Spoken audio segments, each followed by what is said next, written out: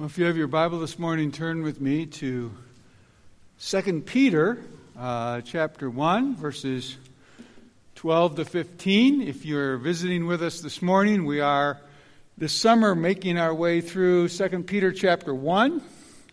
We're actually in the middle of a broader study in the Gospel of Mark, and we'll take that back up the 1st of October, first Sunday in October, and we'll be back in Mark chapter 3. But this summer, we'll be looking straight through, working our way straight through 2 Peter chapter 1. And this morning we arrive at verses 12 through 15. So if I could have you stand one more time, 2 Peter chapter 1, verse 12.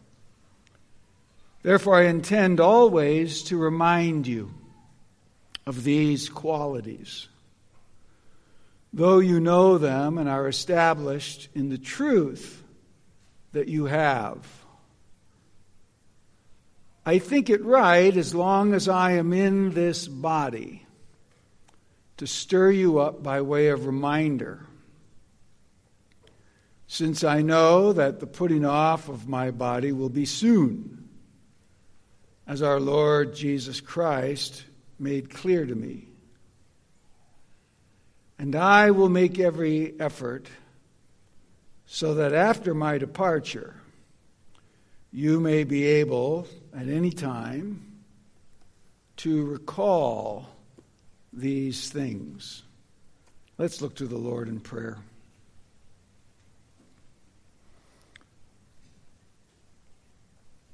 Father in heaven, the psalmist reminds us that you are a God of vengeance, and that your vengeance always and inevitably shines forth, that you are the judge of all the earth, and that you will repay the proud and the arrogant for what they deserve. And you tell us these things because it doesn't seem to be the case. As the psalmist asks, "How long, O Lord? How long shall the wicked exult in the world? How long shall those who absolutely despise your will and way seem to be in charge of everything? How long will they have it in their power to crush the people of God and afflict them at their will?" As we're reminded, Tuesday morning prayer meeting, from our readings of Voice of the Martyrs and other missions, prayer helps around the world, how many millions of your people are actively persecuted. And there seems to be utterly no consequences to any of it. And so the psalmist asks in our behalf, how long? How long? But Lord, we know that you are the one who created us in your image. And we know our own sense of justice, and yours is perfect. We know that you who made the eye see everything, and you who made the ear hear everything, and that you have enabled us to know you and to rest in you. And whatever our troubles may be, we can rest them in you. We can turn to you, and we can lift up the needs that we have, the desires that we have. As we pray for one another's health, We pray for the health not only of bodies but also of souls. We pray for repentance and life and peace. We thank you for the many blessings of life. Lord, we thank you, as was mentioned by Pastor Don this morning, for new life being born to the Hutchinson family in our own congregation. And rejoice with Reggie and Anna in the birth of a son. And Lord, we lift up all of these requests before you and pray that you would come and enable us to hear your voice and to know you, that you would use the Bible school program that will run here this week to spread the knowledge of your name even in our own children and through many who are here this morning as teachers, as leaders, as speakers. May your Spirit work in our midst in the coming week. And may we all come to know, as we read in Psalm 94, that you are our stronghold, that you are the rock of our refuge. And as to the wider world, iniquity will never work out well in the end. May we see it, hate it, avoid it, turn from it, and walk in your ways, we pray in Jesus' name. Amen. Be seated.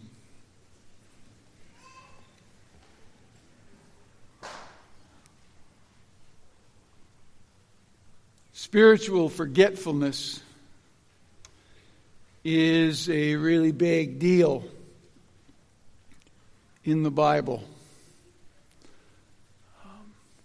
Those of you who have been in Pastor Terry's Sunday school class in Deuteronomy, as that moves forward, one of the regular themes in the book of Deuteronomy is Moses calling on the children of Israel not to forget,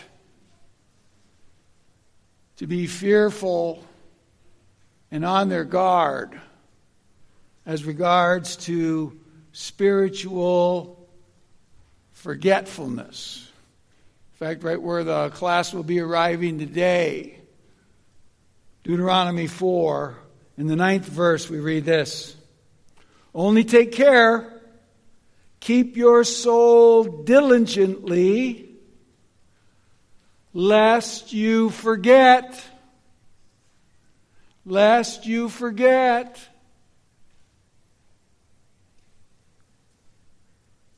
Lest you forget who brought you out of the land of Egypt and out of the house of slavery, he goes on to say in Deuteronomy 6:12. Take care lest you forget the Lord. And again, Deuteronomy 8. Take care lest you forget the Lord your God by not keeping his commandments and his rules and his statutes, which I command you today, lest you have eaten and are full and have built good houses and live in them. When your herds and your flocks multiply and your silver and gold is multiplied and all that you have is multiplied. That is, you live in peaceful America and you have plenty of money in your 401k and you've got all kinds of plans for retirement or whatever, your next trip. And precisely because of that kind of blessing, then your heart is lifted up and you forget the Lord your God, who brought you out of the land of Egypt and out of the house of slavery. Be careful about forgetting God. Nothing easier. Nothing more natural. Now in Psalm 119, the psalmist flips the idea from warning to declaration and encourages us to be among those who can say that we don't forget, that we haven't forgotten. Psalm 119, verse 61, for instance. Though the cords of the wicked ensnare me, I don't forget your law. I live in a spiritually dangerous place, and the cords of the wicked are swirling all around me. But no matter what the cords of the wicked do, I don't forget your law. Psalm 119, verse 93. I will never forget your precepts, for by them you have given me life. It's a declaration. It's a claim. I will never forget your precepts. And then Psalm 119 closes saying this. Verse 176. This is a real mixture, a realistic close to Psalm 119. The best of us and the worst of us in one verse as followers of the Lord. I have gone astray like a sheep. We're all prone to that. I have gone astray like a sheep. Seek your servant. And then the declaration, for I do not forget your commandments. That's realism. Just catch that? And verse 176, he opens with an admission. I go astray. I have gone astray like a lost sheep. And we would all have to add, more times than I can count. I've gone astray like a lost sheep. And then the prayer request. Seek your servant. If I really am your servant, seek your servant. Well, what makes you so sure, the Lord might say to us, that you're a servant of mine? And that's the close of it. For I do not forget your commandments. I don't forget. By the grace of God, I don't forget. Now that's Peter's ministry, according to 2 Peter 1, 12 to 15. He has a reminding ministry. The center of Peter's apostolic calling is reminding people, reminding us of God, reminding us of the truth, reminding us of who we are supposed to be in Jesus. I state our thesis for this morning this way. We must be sure that we remember the way of eternal life. We must be sure that we remember the way of eternal life. Because that's what is just described, really, in verses 3 to 11, is the way to eternal life. And verse 12 looks back on that paragraph. And so that's where we will begin. 3 headings. Number 1, disciples are to be people of constant remembering. Disciples are to be people of constant remembering. So verse 12 begins with the word therefore. Therefore, I intend always to remind you of these qualities, though you know them and are established in the truth that you have. The New American Standards translation is a little bit better than that because it broadens the term. It's not really these qualities, it's these things. These qualities would sort of limit what he's talking about to verses 5 to 8. These things would include the entire paragraph, verses 3 to 11. Now, that's certainly what he's doing, and so the New American Standard has it better. I am reminding you of these wonderful things that I just told you about in verses 3 to 11. It's not just the character qualities, it's God's activity that produces those character qualities. It's all of the aspects of salvation that he's described in verses 3 to 11. And Peter says, so what I've been doing in verses 3 to 11 is simply reminding you of things you already know so that you won't forget them and that you will live from them. See that? Therefore, I will always remind you of these things, even though you already know them.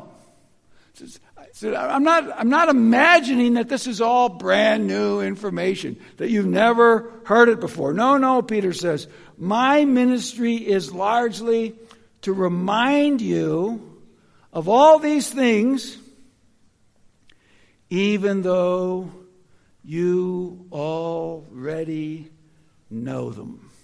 Well, let me just mention one of those. So verse 3. So 2 Peter 1:3. Seeing that his divine power has granted us everything pertaining to life and godliness, through the true knowledge of him who called us by his own glory and excellence. Seeing that his divine power has granted us everything pertaining to life and godliness. So how did you become a Christian? How do you think about it? You say, well, this is how we talk sometimes. Well, I was blessed to be in a Christian home. Well, that's a wonderful thing. Or I happened upon this person, or I was invited to this event. And sometimes we boil that down to, I was lucky enough to be in the right place at the right time. How did you come to be a Christian? I was lucky to be in the right place at the right time. And then I heard the gospel. And I was smart enough to see that I needed it. Not everybody is, but I was. I was smart enough to see, I could tell that's something that I ought to think about.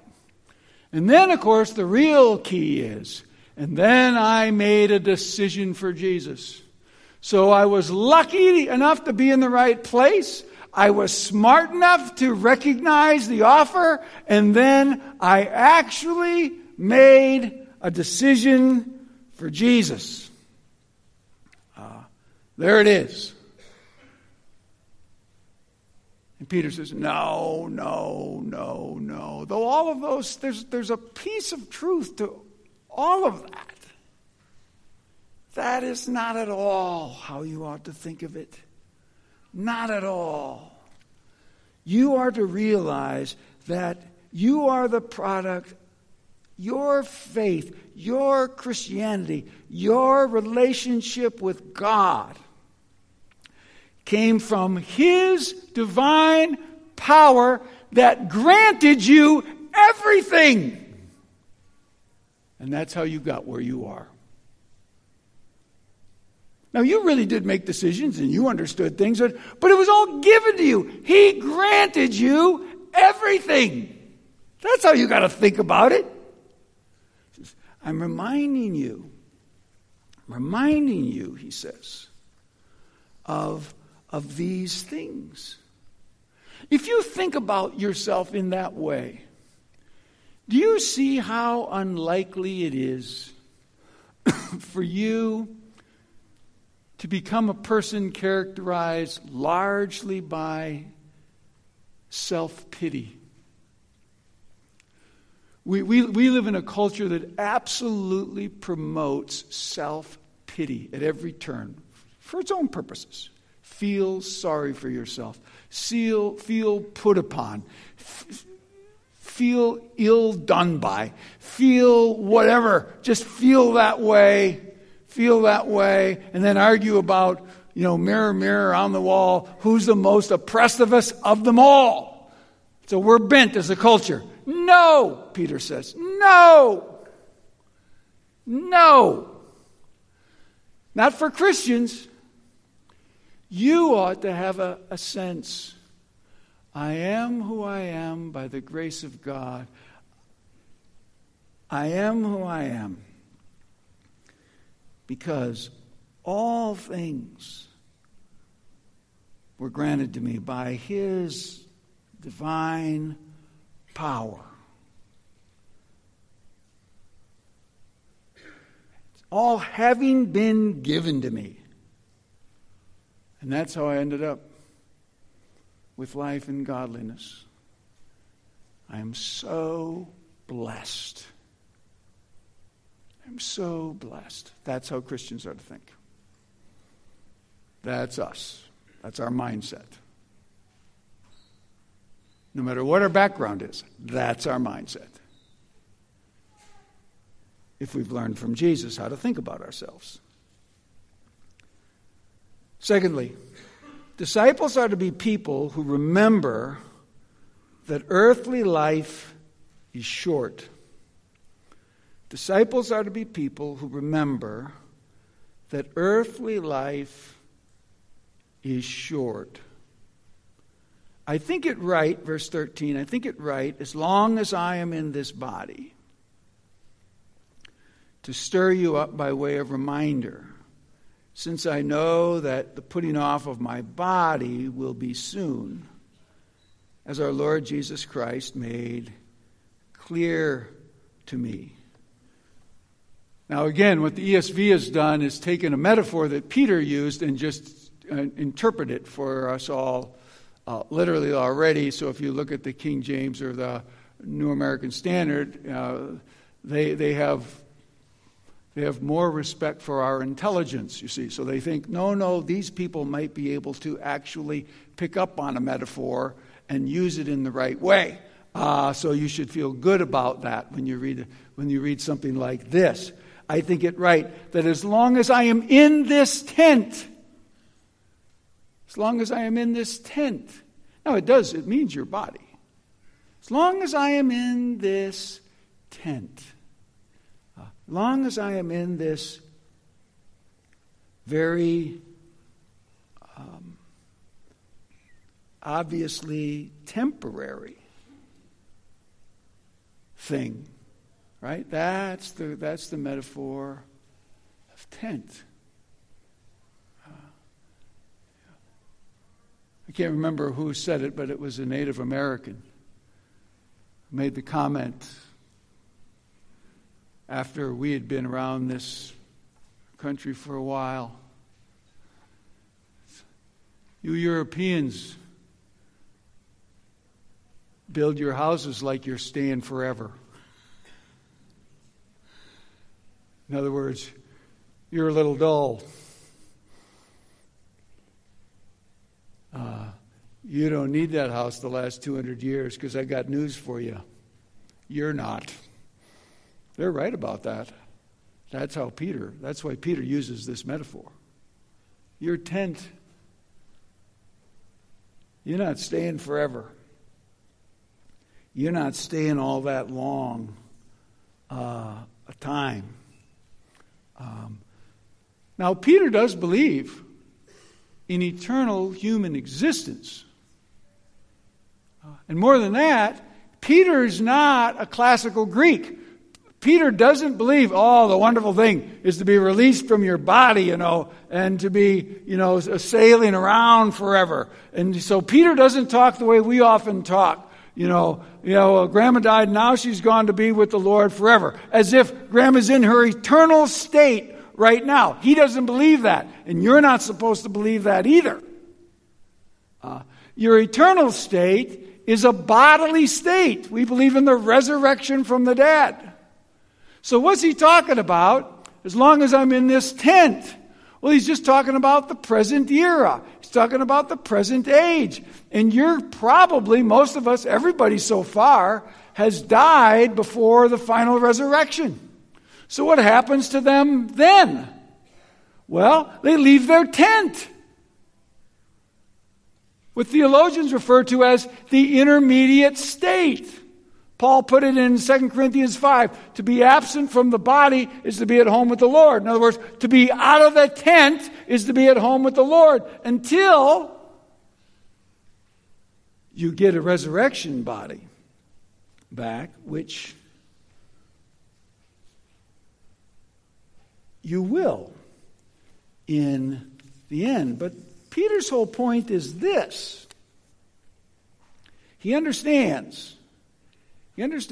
My whole life in ministry is carried out in this brief time that I'm in this tent. Other than the letters that are in the New Testament and the stuff about Peter that you read about in Acts and the Gospels, Peter has had no ministry impact at all in the world for 2,000 years. Zip. Zero. None. He hasn't discipled anybody. He hasn't converted anybody. He hasn't encouraged anybody. Hasn't been the instrument of anybody's salvation. So, the letter, but he produced that while he was in the tent. The stuff in the book of Acts, those examples all took place while he was in the tent. The only impact that he's ever had in the world is the impact that he had while he was in the tent. And that's the only impact you're going to ever have too. And you don't have much time to do it in. Because, as he tells us, I know that the putting off of my tent will be soon, verse 14, as our Lord Jesus made clear to me. Now, there's a lot of discussion among the commentators about when did Jesus make that clear to him, and one of the most often turn to spot is what Russ read to us this morning, and that's why I asked him to read it. So, John 21:18. Truly, truly, I say to you, when you were young, you used to dress yourself and walk wherever you wanted. But when you are old, you will stretch out your hands, and another will dress you and carry you where you don't want to go. This he said to show what kind of death he was to glorify God. And that's where the other set of commentaries step in and say, that's nothing about how short Peter's life is. And they're right, it isn't. He says when you're old. Well, he could get pretty old. Now, by implication, the warning was that he's probably not going to get that old, because what Jesus did tell him about is, you're not going to die in your sleep in your bed. You're probably going to be executed. You're going to be arrested and executed. And hence the last little editorial line. He told him what sort of death he was about to die, a martyr's death. But the emphasis was not on how soon it will be.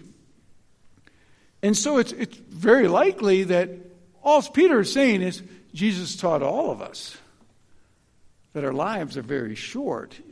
He taught us the biblical outlook on life. I mean, Jesus almost certainly had all the Psalms memorized, so here's the kind of thinking that Jesus had on the length of life. Psalm 39, verses 4 to 6. O Lord, make me know my end and what is the measure of my days. Let me know how fleeting I am. Behold, you have made my days a few handbreadths, and my lifetime as nothing before you. Surely all mankind stands as a mere breath. Surely a man goes about as a shadow. As a shadow. Sun starts casting a shadow in the morning and quits casting a shadow in the evening when the sun goes down and darkness arrives. Your whole life, there it is. Like a shadow. Peter says, and your whole ministry is carried out during that little time. Mine certainly is, he says. Mine certainly is. So you better minister while you can, because you don't have much time. And I'm reminding you of what's really important. And I'm reminding you that you don't have much time. I mentioned last week the sermons of David Martin Lloyd-Jones and his favorite benediction at the close of a sermon, which he's used hundreds and hundreds of times, has this little line in it. This is just one little piece of it, but he refers to this, our short, uncertain earthly life in pilgrimage. This, our short and uncertain earthly life in pilgrimage. Our short, uncertain life and pilgrimage. And we do our ministry in that, Peter says. Remember that. Remember that. You'll soon be gone from this world, sooner than you think. And all the service you do is going to be done here for the Lord during that little window. Third and finally, disciples are to be people who make use of apostolic diligence to promote remembrance. Verse 15, and I will make every effort so that after my departure, you may be able at any time to recall these things. Oh, this is back to the same theme, right? Peter's talking, this is Peter's personal testimony. I've made every effort to write a letter like this to you, so that after I'm dead and gone, after I've entered the intermediate state, you can still remember these things. Well, that's what we're doing together this morning.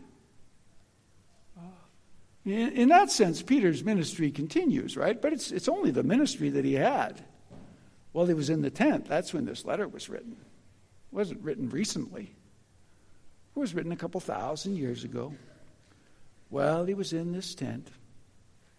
And I will make every effort so that after my departure, you may be able at any time, at all times, to recall these things. That's the whole purpose of his ministry, that we remember stuff. That we remember. That we remember God. That we remember the eternal nature of things. That we remember what moral excellence is and who gets to define it and who doesn't. That we remember that kind of stuff. And it's important that we remember it always, that we remember it over and over and over again. So I warn you, you and I, we live in a culture where the shallowest people speak the loudest and have the most influence. That's where we live. The shallowest people on earth have over 1 million people who follow them on Twitter. And lean on every stupid thing they say. One after the next, after the next, after the next. And they come across as profound. Why? Because there's so many people listening to them. And that's all we care about. Because some of them can wield that power pretty good politically in the moment.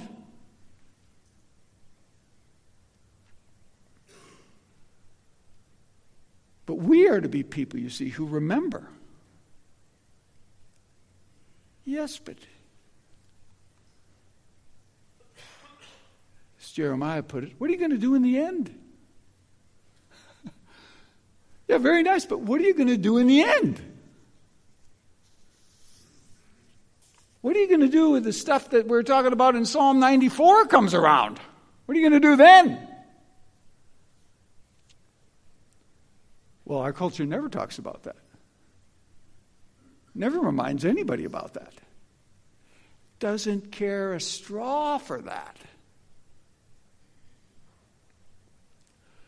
Well, that's disastrous. That's why Peter says, no, Peter says, you need to be reminded. You need to be reminded about God, about the Word of God, about salvation, about the opportunity to find forgiveness in Christ, which, of course, is the Lord's table. It's all about remembrance. The very same language is there. Do this in remembrance. We almost always turn mornings like this, 1 Corinthians 11, 23 to 26. For I received from the Lord that which I also delivered. And here's the key lines in this, relevant lines. To you. That the Lord Jesus, in the night in which he was betrayed, took bread. And when he had given thanks, he broke it and said, this is my body which is for you. For you. Do this in remembrance of me. In the same way also, he took the cup after supper, saying, this cup is the new covenant in my blood. Do this as often as you drink it in remembrance of me. For as often as you eat this bread and drink this cup, you proclaim the Lord's death until he comes. This is my body, which is for you. Well, who does he mean when he says you? You. It's certainly not everybody. It's certainly not everybody who would even claim to be a Christian, because he wants you to discern, warn, look out for yourself. But Peter's actually told us in verses 3 to 11 exactly who he has in mind. Who is it? Who is it that takes the Lord's Supper? Well, examine yourself by this.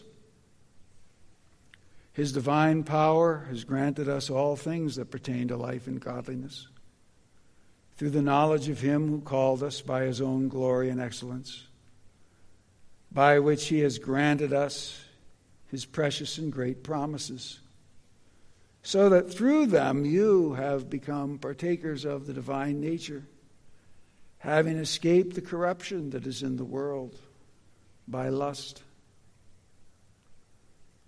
For this very reason, make every effort, supplement by means of your faith, virtue, and by means of virtue, knowledge, and by means of knowledge, self-control, and by means of self-control, steadfastness, and by means of steadfastness, godliness, and by means of godliness, brotherly affection, and by means of brotherly affection, love.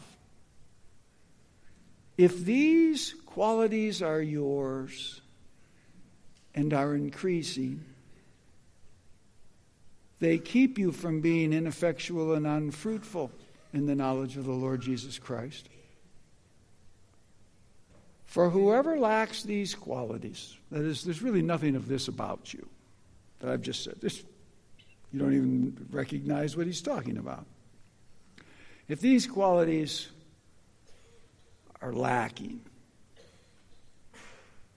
that person is spiritually nearsighted and blind. And here's the key line: having forgotten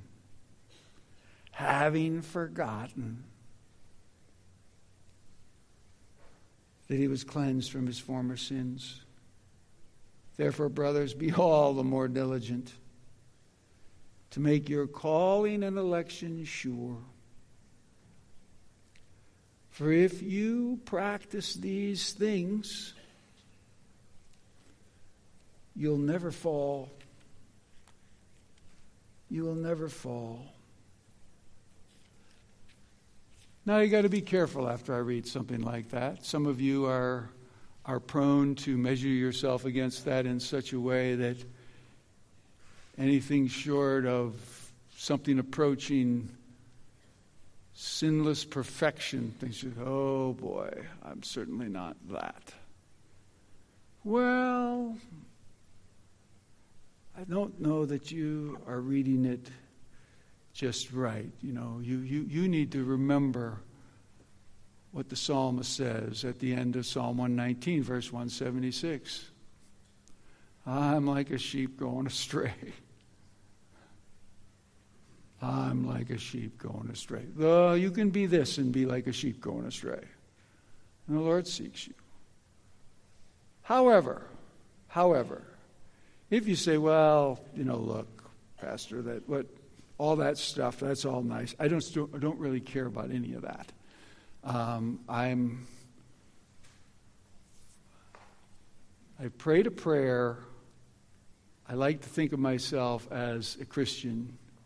Don't worry about all the other stuff. And therefore, I'm pretty sure the Lord's table is for me. That's Paul saying, it's not for you. No. If you broadly have that sort of attitude when you read what I just read, then you can know pretty certainly that's not you that comes and meets at the table. That's just not you. And we request that you just pass the elements by. At this point, I ask the men if they would come who will serve communion this morning.